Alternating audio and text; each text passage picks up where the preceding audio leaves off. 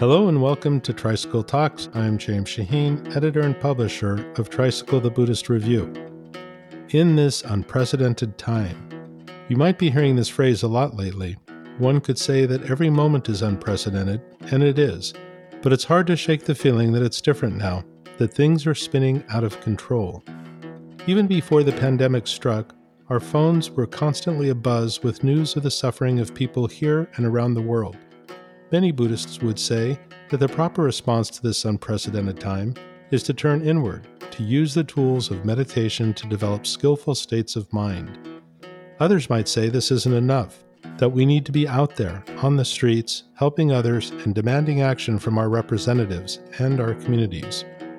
These two options, however, do not preclude each other, says Sharon Salzberg, a meditation teacher, author, and longtime friend of mine, who will be joining me for a series of 5 podcasts about effecting change. We'll speak with Sharon first, and then, in following episodes, 4 other changemakers will be joining us. Shelly Tygielski, Michael Kink, Daisy Hernandez, and Arian Moayed, who are using their unique platforms to bring about real change in the world. Today I'm talking to Sharon Salzberg about her new book, Real Change, Mindfulness to Heal Ourselves and the World, which inspired this project. This book encourages us to overcome negative emotions and develop the courage to act skillfully in our communities. Sharon Salzberg, thank you for joining us. Thank you so much. It's so funny to hear myself say that because normally I just say, "Hi, Sharon." Hi, James. It's good to see you. And you too. I just want to provide some context for the readers. Real Change was initially going to be published in May, and it was before COVID and certainly before the anti-racist protests swept the country. But you do include a preface that is shortly after the onset of COVID, I think. Yes, a mutual friend of ours actually was reading the manuscript with an eye to excerpt it. And I think he really liked it. This is once the pandemic had happened, and I think he really liked it, but he basically said he was reading it and he looked at those examples and he'd think, that's what made you anxious? You wait, wait till you see what's coming. So when the book was postponed to September 1st, I thought, okay, let me see if the publisher will allow me to write a preface to try to land it or contextualize it a little bit. And that's just what happened. Reading it, though, on the other hand, it comes just in time because issues like burnout and commitment and taking action are only ever more relevant with accelerating change. Well, thank you for saying that. I have wondered, but I can only in a way look at my own experience, which is that in a time of such uncertainty and disruption and anxiety and grief and so many things, like I looked for what was still true. And that actually became the theme of writing that preface. It's like, what's still true? Or what can uphold me? What can sustain me?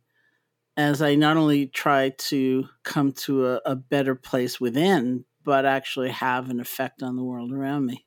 Yeah, I was going to quote that, what's still true, what still holds at a time of such chaos and confusion. So what does still hold? What is still true? And I should mention that the book is called Real Change, when we'll get to in a moment.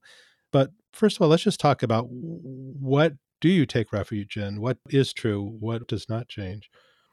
Well, I think there are some time-honored practices, like my meditation practice, and some what seem to me to be timeless truths that sometimes are difficult or even unpalatable in a way, but I actually think are nonetheless true.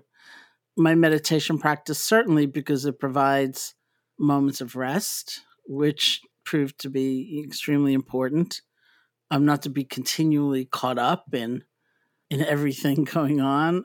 I'm being interviewed tonight by a journalist, and the theme is doom scrolling. So I said, what's doom scrolling? Yeah, what is it? I didn't know, and I guess it's just like going through Twitter or whatever your medium is, looking for one bad story, after another. And I realized I need some rest. I need to be able to center. I need to be able to ground.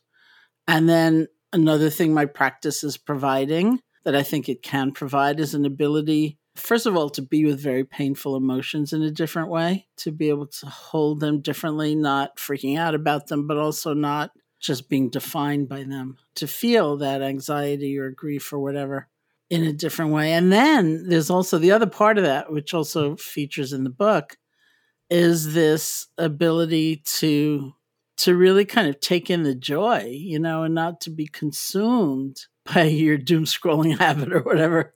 You mentioned, even as an antidote, finding something positive every day, I think. It seems to be an antidote to doom scrolling. That can be sound incredibly glib and stupid, and as though you're being conflict avoidant or trying desperately to deny the incredibly painful circumstance that you or maybe others are facing.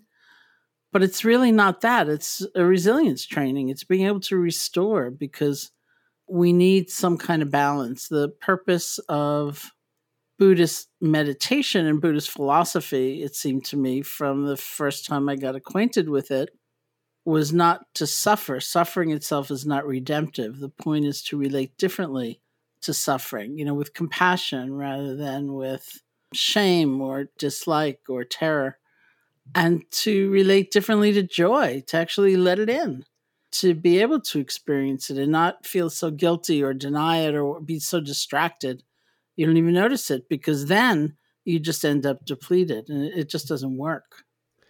I'm reminded as you speak of a chapter I think you called Go Ahead and Eat the Banana Already. Yeah.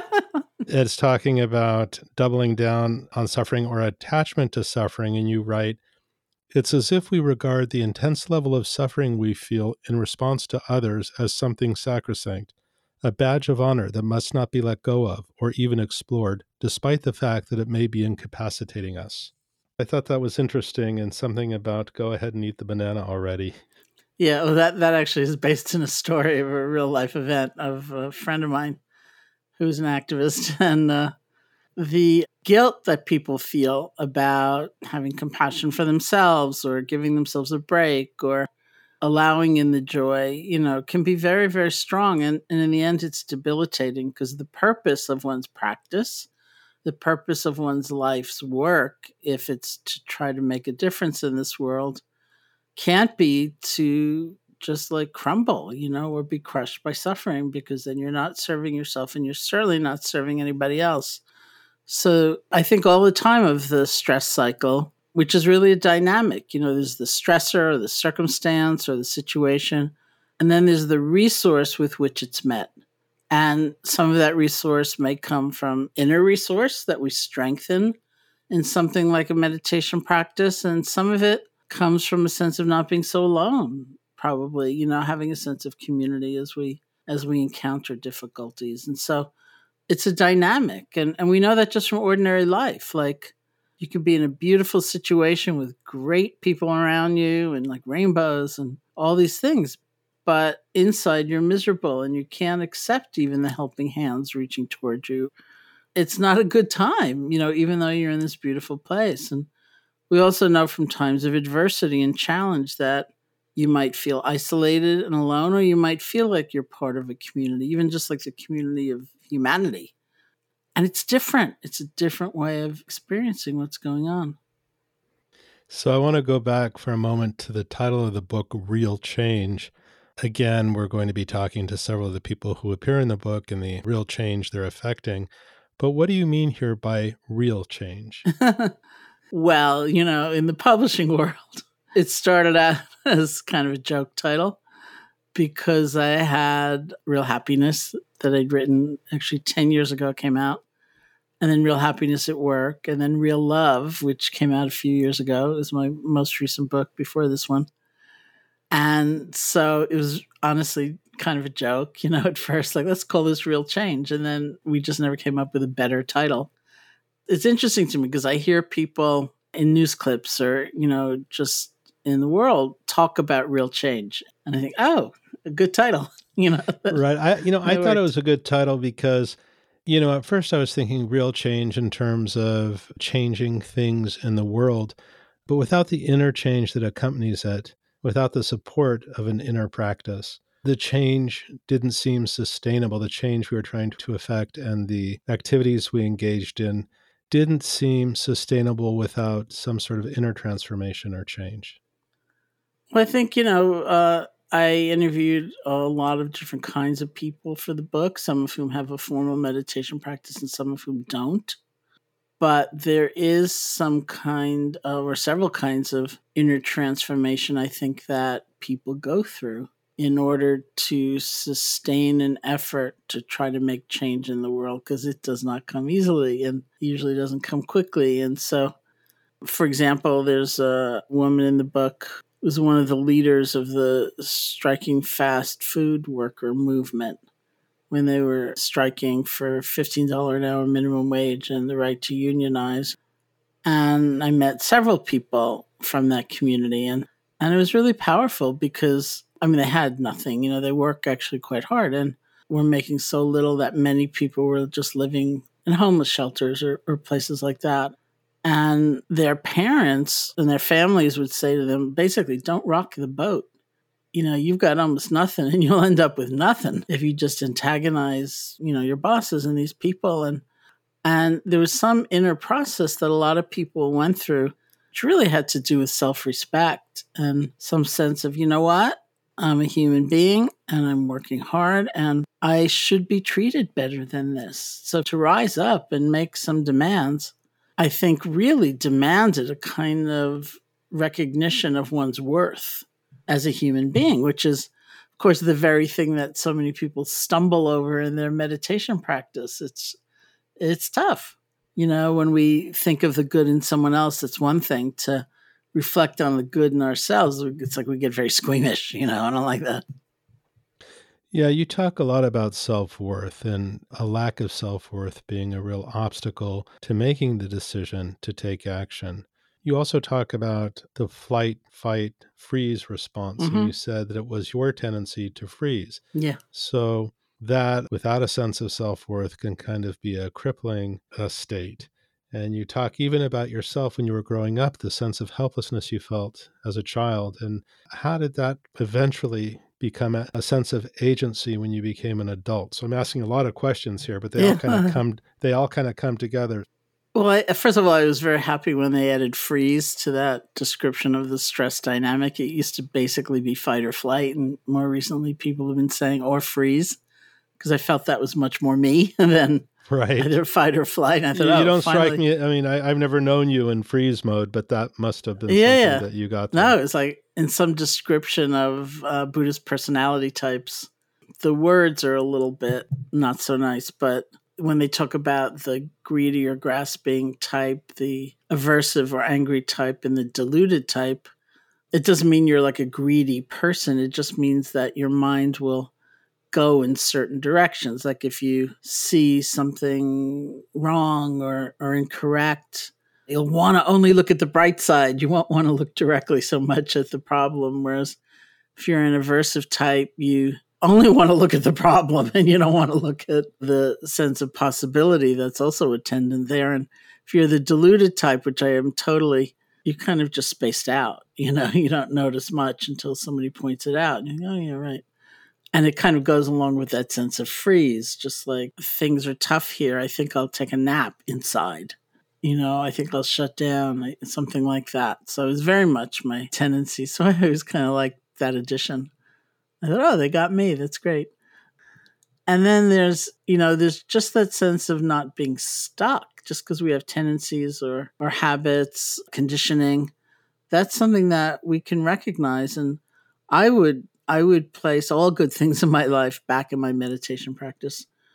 And in the time of my introduction to that practice, to a sense of community. And so many of my really close friends I met in my very first retreat in January of 1971.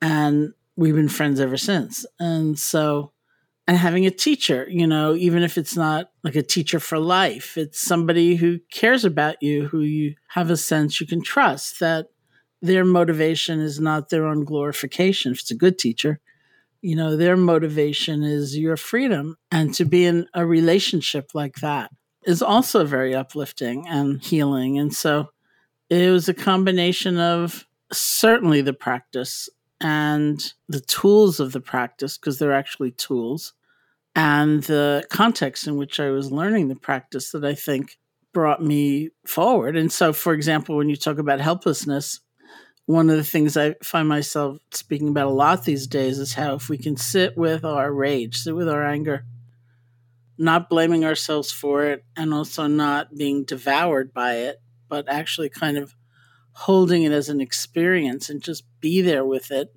then we see often many strands because it's a complex feeling. It's not just one thing.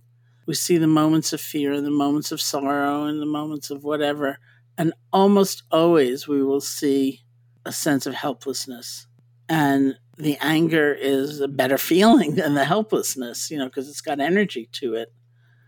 But I have found, and I keep speaking about this because I found it for myself, and it's very important, that if I can hang in there with the feeling of, say, the anger, till I get to the recognition of the helplessness, then I have a path. That's where the sense of agency comes from. And also the wisdom that it may seem like a small act. It may seem like a kind of mediocre act, but you do it. And that's the path. It's true that several of the activists who appear in your book do not have a meditation practice, say, but in any event for you, you say that the meditations of mindfulness and loving kindness practice have been the most sustaining practices of all. Mm-hmm. And so are those the ones who eventually brought you to this sense of agency? Well, those are my two main practices. And I would say, there are a number of people in the book who do have a meditation practice.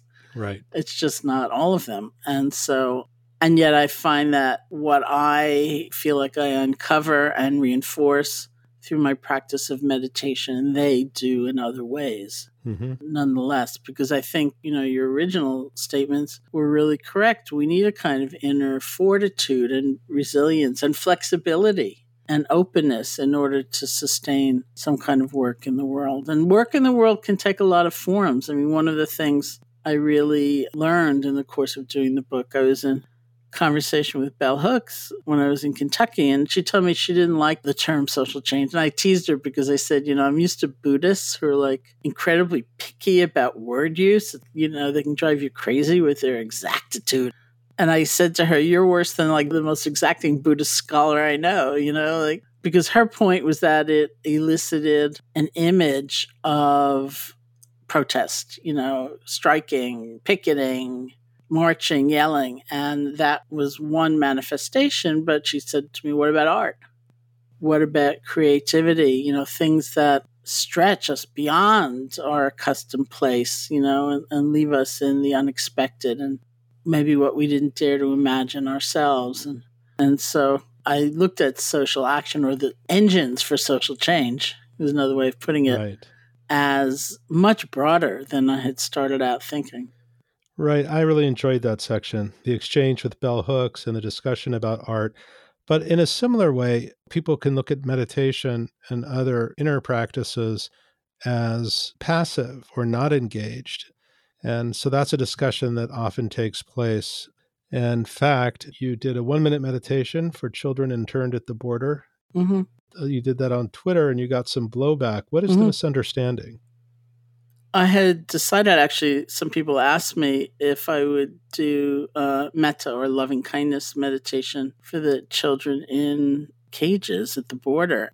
And I think I was in an airport somewhere when I got that message. And then I said, I would really like to. I'm going to only be home for a few days. And I'll see if I can create a script, and did. And then I led a minute meditation when I was back at another airport on my way somewhere else. Some people loved it and it was really important. And other people wrote me things like, well, you're as bad as the people who just want us to send thoughts and prayers. You're not doing anything. Or why are you promoting this? Why aren't you donating? Or which I'd already done, or, whatever it was. And all I could say in response was the truth of my own experience, which was basically, these things are very hard to look at. They're hard for me to look at. That degree of suffering and abandonment and fear and so on. And one of the ways I can keep looking, which I feel I need to, is through that process of offering loving kindness. And when I take action, for me to sustain any action, it needs to be because I can connect to something bigger. And if I can't do that, I know it's basically a one-off. It's like a reflexive gesture of pain. And then I can't hang in there anymore and keep trying. And so this is how I found something like a loving kindness meditation could serve, that it kept directing my attention where it needed to go, however uncomfortable it was, and also in a bigger context so that it didn't feel so ruinous to be paying attention. Yeah, when you wrote about connecting with something bigger, I was going to ask about that, but you answered it pretty much. I think that's important too. I want you to talk a little bit about a story you tell. You and Joseph Goldstein, and a big supporter of IMS over the years, were looking at an old house, and you were thinking, nah, don't buy it. And they were both saying, oh no, but they saw its potential and they began to describe it, and you realized they could see something in it that you could not. And you wrote something that I found very helpful. You said, I'm not skilled at seeing the seeds of longed for transformation in a building. I'm better at seeing it in people. And I thought, wow, I wish I could see more potential in others. I think that would change everything for me, especially when I'm unhappy with somebody. Well, I've never had children, so it doesn't come from that. I mean, I think it's something that in many ways does come from teaching. And the first part was also really true. We were going down to look at this building in Barrie. It was just a house. It was a private home. It was incredibly run down. And the idea was that we were going to try to create a study center. Joseph and I had been in Burma not too long before, and this was like in the 80s. And we were taken out of the monastery at one point for a tour, and we were taken to some place where it looked like a graveyard because it was these marble, looked like tombstones. And somebody was with a hammer and chisel carving into the marble the teachings of the Buddha, the actual suttas. And we said, like, wow, what's that? That's like, a many lifetime occupation. And our person who had taken us out, the friend who became a tour guide for us, said, well, that's in case, there's like an invasion and the monasteries are burned and the texts are burned. And then we have a record. We can preserve the teachings. And after we left Burma, we were actually in England, and we were telling that story to Stephen Batchelor, and he said, don't they believe in like software or something, which they didn't know at the time. And I think it was illegal to have a modem. But anyway, we came back and we really started pondering, like what would it mean to have an institution, whereas IMS, the Insight Meditation Society, is so dedicated to the actual practice, the learning of tools and the putting those tools into practice. What would it be like to have an institution that really looked at the teachings, and especially looked at the teachings as they were applicable or not in modern life? Like I taught there once a retreat on right livelihood. What does it mean in this day and age? So we decided, okay, we want to open another center. We'll open up a study center. So we went down to look at this property because it was right down the road, and it was a wreck. And this was Joseph and Sarah Daring, who were just like very enthused about it. And I could not figure out for the life of me what they were seeing. And I actually said to Joseph, please no, please don't, let's do it. And we did it, or more, they did it. And it's it's like this incredible jewel, and it's serving a really great function. And I have had friends moving to the area where I've gone on their tour with them, and maybe one of the partners could just have a vision, oh, this place could be really great. And the other partner's like quaking, like, no, no, it just looks so bad. And I realized I actually do not have that ability in terms of property to imagine, but I actually can do it with people. And there have been many times when somebody's going through a really bad divorce or some terrible thing, and I look at them and I just know when I see you in a year, you're going to be really happy. And I'm right. Yeah, I think so. That's been my experience anyway. So I want to go back to taking action again, because it is a big part of the book, along with the inner work and the practices that you provide to help sustain people when they experience burnout or despair or a sense of helplessness. There's a lot of support in the book for sustaining, usually compassionate action. But you're right, we have control over so little. The truth of that is sometimes exceptionally bitter. But we can choose to care and we can choose to act. That is the truth that frees us.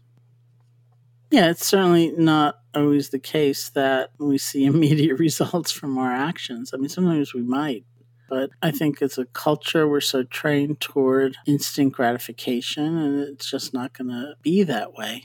And there's often a lot of mystery involved. And then that goes back to the sense of it not being passive, it's engagement. And sometimes we have to do that engagement. We have to care. We have to try, whether it's a friend or a family member or a community or country, whatever it is. We have to try. And yet, at the same time, we can't insist that it's all going to work out just according to our wishes or our demands. And we need to be able to hang in there. I don't think that meditation actually makes anybody passive per se, although I know that's the reputation, that you're just kind of sitting there, in a blissful stupor or something. I think all along I've seen and believe that one's inner work often provides for kind of good-heartedness and recognition of the humanity of somebody else or something like that. But how and if that translates into actual action is another question. And sometimes we need another kind of education. Sometimes we need a supportive community for that.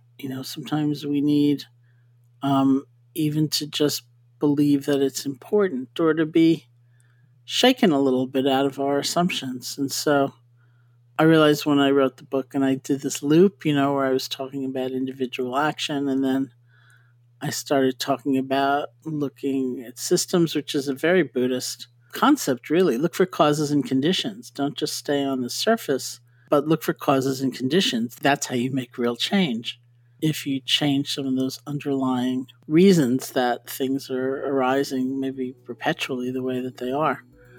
I think that that's just kind of attendant in waking up, but being able to translate that into action, I think, is another step, and I was hopefully encouraging people to do that.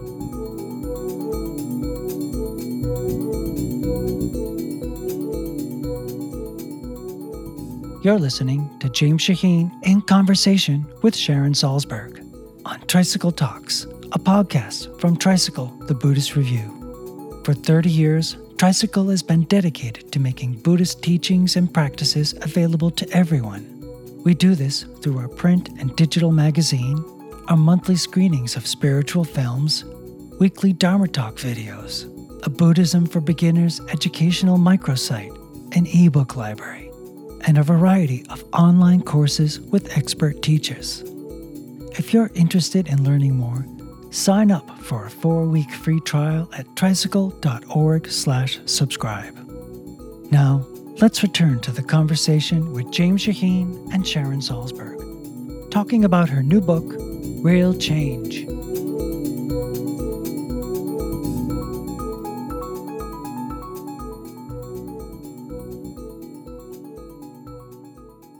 You talk a lot about interconnectedness and systems, and that often it can require many people working on multiple fronts at once. Obviously, interconnectedness is a word that Buddhists use a lot. Also non-Buddhists, especially nowadays, I hear it far more often spoken than I did 10 years ago. Sometimes these problems feel so overwhelming, but often we think that we need to tackle them alone. And I think you address that too, with teamwork. And often we feel we are all alone. I mean, one of the things I always try to do going into a workplace or an organization to teach is I ask people, okay, how many other people need to be doing their job well for you to be able to do your job well? Mm-hmm. Because we can feel it's like the story of the superhuman or something, it's just me and it's all up to me. But really, I mean, one of the most touching conversations I've had recently was with a head of a medical practice who talked about an appreciation for the housekeeping staff that in his hospital that he never had before. Right.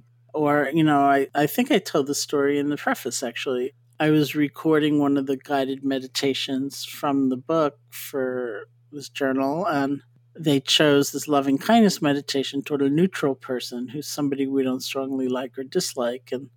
And usually the recommendation is that you choose someone in your life that you'll tend to run into now and then, because you may not feel any great shakes when you're doing the meditation and offering them loving kindness, but you will see a difference as you keep encountering them, through the weeks or months. And so for 45 years or so, my colleagues and I have been saying very glibly, like the checkout person in the supermarket, that's the kind of person we look right through. We discount. We don't care about. We're indifferent to.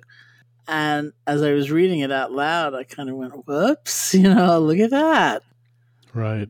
Look at those statistics. How many of them are getting sick? And, it's like, whoa.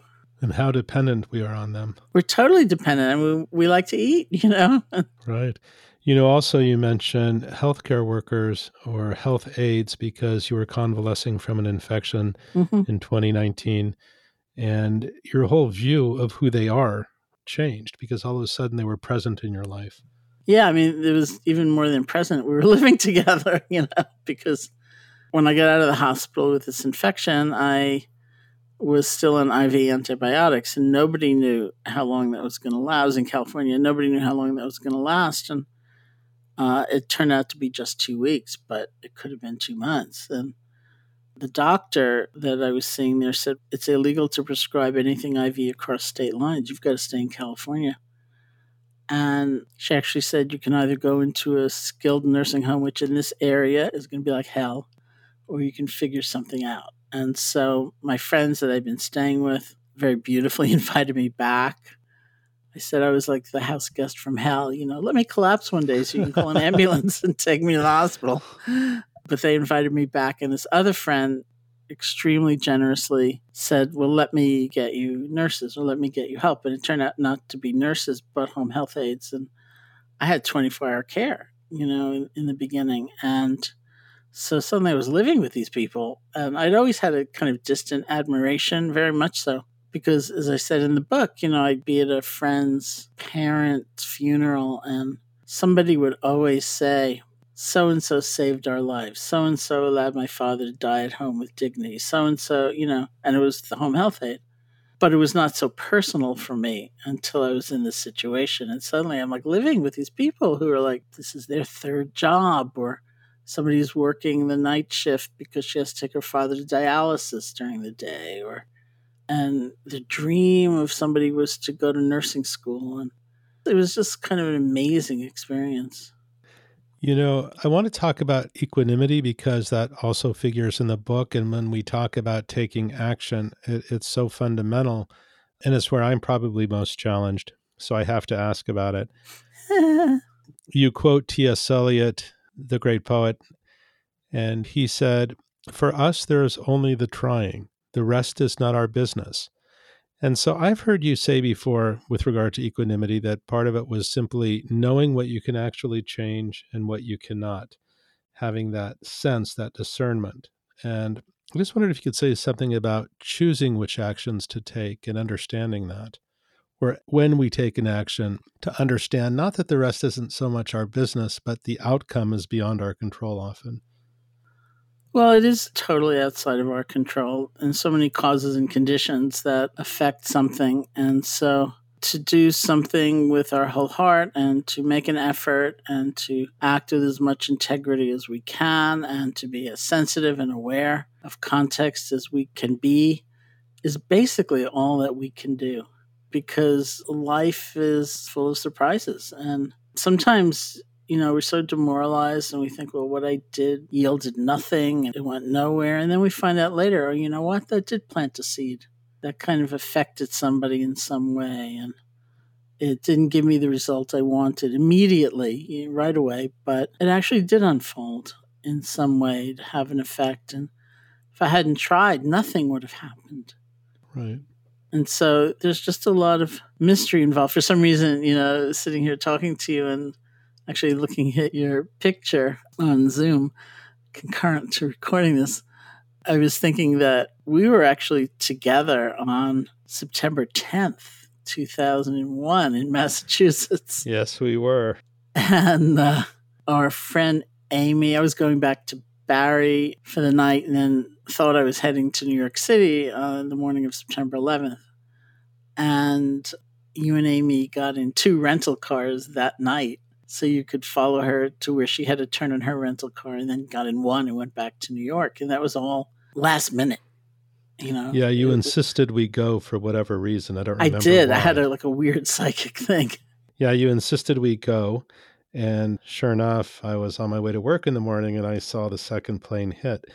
But had you not sent us home, we would be outside the city for I don't remember how long. Yeah, it was a while. The other day we were talking about something that also I was looking over the book yesterday because I looked at it first several months ago and it's still not yet published, but I looked at the galleys again. And it reminded me of a conversation we had about intention and impact, what the difference was and why it was so important to sort of develop the wisdom to understand one's relationship to the other. Somebody just asked me that question also. I was doing some online teaching for IMS, the Insight Meditation Society, and somebody was quoting me to me, which is always an interesting experience, from my book Faith, which came out 18 years ago, and where I talked a lot about intention, which of course is the classical mode of understanding action within the Buddhist tradition, where the intention behind an action really is the karmic seed. It's what distinguishes one act from another act that looks identical on the surface, but is maybe coming from a very different place. Like you could give somebody something because you like them and you want them to have it, or because a lot of people are looking at you and you want to look like a generous person, or because you don't like them and you think it's going to, for some reason, drive them crazy to own it. It's the same gesture that is visible, just handing an object to somebody, but coming from a different place. So there's tremendous emphasis on intention. And subsequent to that, in the same teaching, there's also an emphasis, although not really as strong, on the skillful execution of an action. You might have a beautiful motive to give somebody something, but you might stop and think, well, I've only got one, there are 50 people in the room, maybe this is best done privately. Or if you've ever been in a situation where, say, you're supervising somebody at work, being able to frame your communication in a way so that the person, should they choose to change, actually has the information they need. Like when you turned in that memo 6 weeks late, 4 people couldn't go on vacation or something like that. And so there are skillful and unskillful ways of carrying out our intention. And usually when we talk about it, it's for the reason that we need to distinguish the motivation or the intention from the skillfulness of the execution. Otherwise, people get really kind of squeamish. They say, well, if I were to come from a more loving place, then that means I can only say yes, and I can only give away all my money, or can only let them move back in. And that's not so. Your discernment, your understanding might tell you, you know what, in this context, this particular relationship, the right thing is to say no, and it's to have a strong boundary or whatever. So it's in there in the teaching. What this person who was asking me the question was talking about was that in a lot of diversity and inclusion training these days, there's an emphasis on impact, because in truth, people can be coming from a good intention and be so undiscerning or so insensitive or make so many assumptions about the people they're with that the impact is really detrimental, even though the intention was not to do harm. And so within the context of the teachings, it comes back to that second aspect of the action, and not poo-pooing that, or saying, well, that's really minor, because it's not. And I acknowledged, in response to this question, that there is so much emphasis on intention that, and in many ways, that was revolutionary for its time. But I think we need to seriously look at balance. There's always those famous words, I was just trying to help. Right. Thanks. But just for a second, I'd like to talk about your own engagement. A lot of people don't know about some of the work you do and the social engagement you've undertaken over the years. And I'm thinking particularly about the families and victims of the Parkland shootings. You've done work with them. Mm-hmm.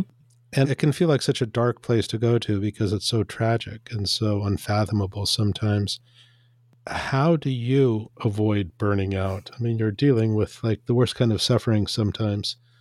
You talk about self-care a lot. How does that all work? Well, even just from my years of teaching, I think I tend to avoid terms like avoid burnout or stay mindful or stay balanced, because I think it's more a question of losing it and knowing how to return than anything. And that Nice. goes back to lesson 1 in meditation practice. You're with the breath, your mind wanders, you learn how to let go and start over. And I think, as stupid as I thought it was when I first heard it when I went to India, I think it's been the most important life lesson I've ever gotten. So of course I burn out or things are difficult. But because of what I was saying before, what we were talking about before, I realized very strongly that the purpose of my practice was not to suffer, that there was nothing redemptive about suffering. I was not ennobled by suffering, because we all probably know a lot of people who suffer and they don't emerge more noble, or kind, or Right. they're incredibly bitter and closed down and isolated. And yet there are people who go through so much, and it's different. Like my teacher, Deepa Ma, was one example of somebody who suffered terribly. She lost 2 children. She lost her husband, and she was such a force of compassion. And I used to look at her or people like her and think, boy, if I went through what she went through, I don't know if I'd care about anybody else, because a lot of people don't. But some people do. And so I had incredible models of people who were not afraid to look at suffering, because they knew it could be any of us. That nobody was really immune in that, and that there was a kind of love and sense of togetherness that was very important. So most of what I do in the world is teach, in some way or another with different groups, either just open retreats, as we used to call them, through books, or for particular populations, and often caregivers, international humanitarian aid workers, domestic violence shelter workers, medical personnel, whoever it might be, first responders, people who are taking care of their elderly uncle, whatever the situation is, increasingly survivors of gun violence and things like that. And I just find them amazing people. They're just amazing people. And it's a real honor. I also have engagement, like one of my great passions is voting. I noticed. Yeah, I know. I have a postcard to send you, actually.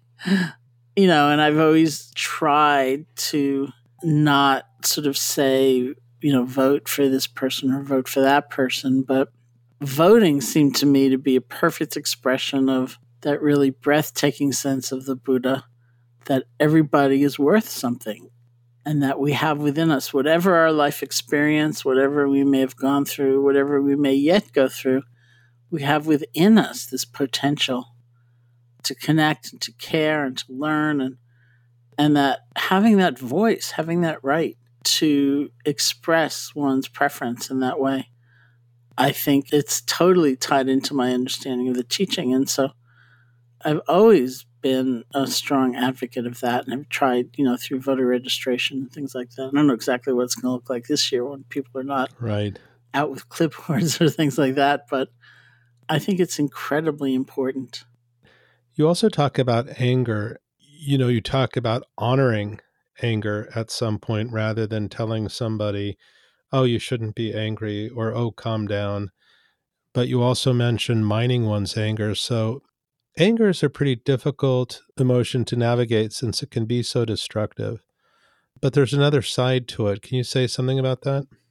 Yeah, the other side to anger is energy, and that's can be incredibly important. And going back to the personality types, they say the aversive type, the person who's going to notice more what's wrong, say walking into a room, than what's right. It's just where their eye is going to go. We also count on them, because sometimes they're pointing to the hole in the carpet, which everyone else is studiously avoiding and trying to look the other way from. And they're saying, no, look at that. We need them. We need that kind of honesty and cutting through. Intelligence is just so damaging to oneself if we're not feeling it, but obsessed with it, lost in it, defined by it, and damaging to others and relationships and so on. And so it's a question of really harnessing that energy and that sort of clarity of truth-telling and not being so bound to the burning, and the kind of narrowed vision that anger can also give us. And so I'm not talking really about feeling anger. I'm talking about being lost in anger. Right. Where, if you think about the last time you were really, really angry at yourself, it's not likely a time where you're also thinking, well, I did 5 good things that same morning. It's like those are gone. And so our vision gets very small. I'm going to come back to self-care because it's a recurring theme, along with the practices that you offer to sustain us. The importance of self-care is sort of central, whether we're engaged or not, I would guess, but I'm just not great at self-care. And you write something interesting. You write, part of self-care is actually knowing who we are, what we want, where our boundaries are, and being able to genuinely be ourselves. That's part of what you wrote. I thought that was really nice. Can you say something about that? Yeah, like eat the damn banana, which, Yeah. why are you torturing yourself? Yeah, I mean, part of what's complex in a way about teaching or talking about compassion, saying that population of caregivers, is that we also live in a time where lack of empathy for others is so clearly delineated, and the cruelty and the coldness that can come out of objectifying others or all classes or races of people, whatever. And so the emphasis on empathy, on caring, on finding oneself and one another is of great importance. And yet working with so many people who have a lot of empathy already, those international humanitarian aid workers or nurses or whoever it is, they've got a lot of empathy, but they're burning out for some other reason.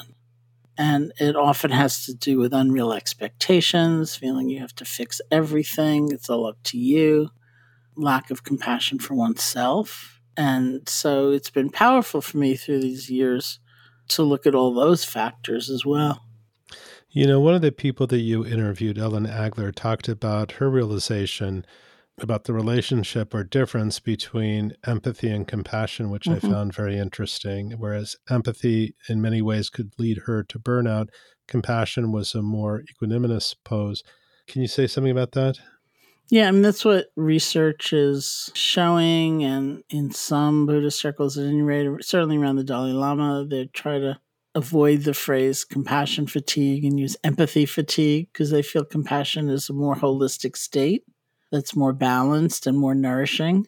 Whereas empathy is great. It's essential. It's like a necessary but not sufficient condition for compassion to arise. Because, I read a research paper which said you need to have empathy for somebody who's going through a hard time. But if you over-identify, if it's like, oh, that could be me, and this is what it would feel like. If you get overwhelmed, then empathy doesn't lead to compassion. It leads to empathic distress, where ironically, your own crummy feelings take center stage. You're kind of not even that interested in the other person anymore. You just feel bad. Right. And so there's so much in that that's all like kind of common sense, and so it's not selfish and it's not wrong and it's not inappropriate to have a sense of boundaries and some sense of balance where you're really taking care of yourself. And that's why, when I said Buddhists are so exacting about language, well, researchers are too, and they are trying to make a distinction between empathy and compassion. Well, why don't we end with joy? You touched on it before, but where is the joy in all this and why is it so fundamental, so necessary and encouraged?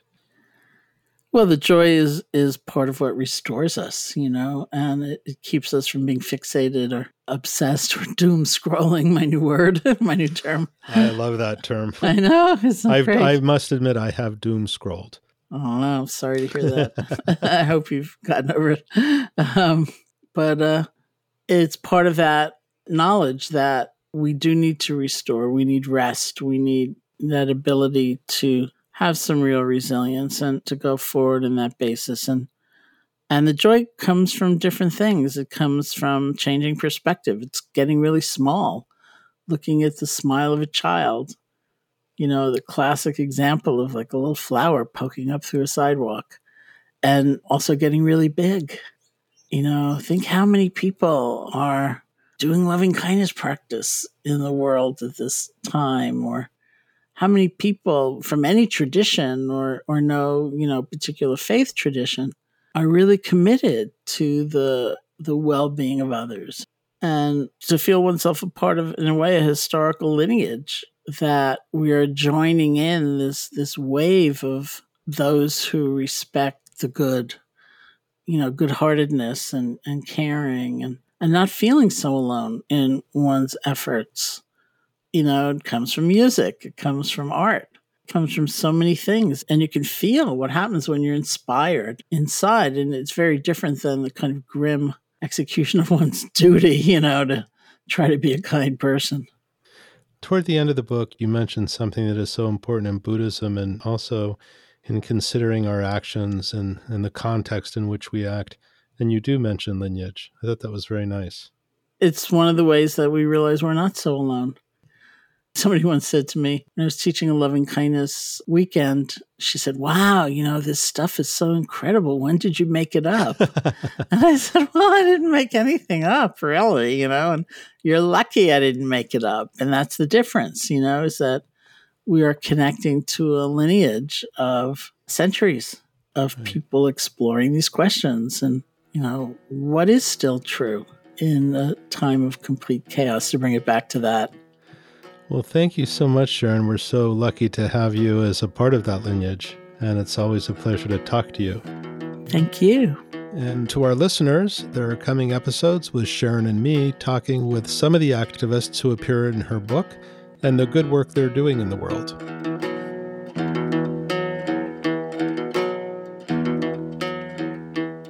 You've been listening to Sharon Salzberg, author of Real Change, Mindfulness to Heal Ourselves and the World, on Tricycle Talks. We'd love to hear your thoughts, so write us at feedback@tricycle.org. Tricycle Talks is produced by Paul Ruest. I'm James Shaheen, editor and publisher of Tricycle the Buddhist Review. Thanks for listening.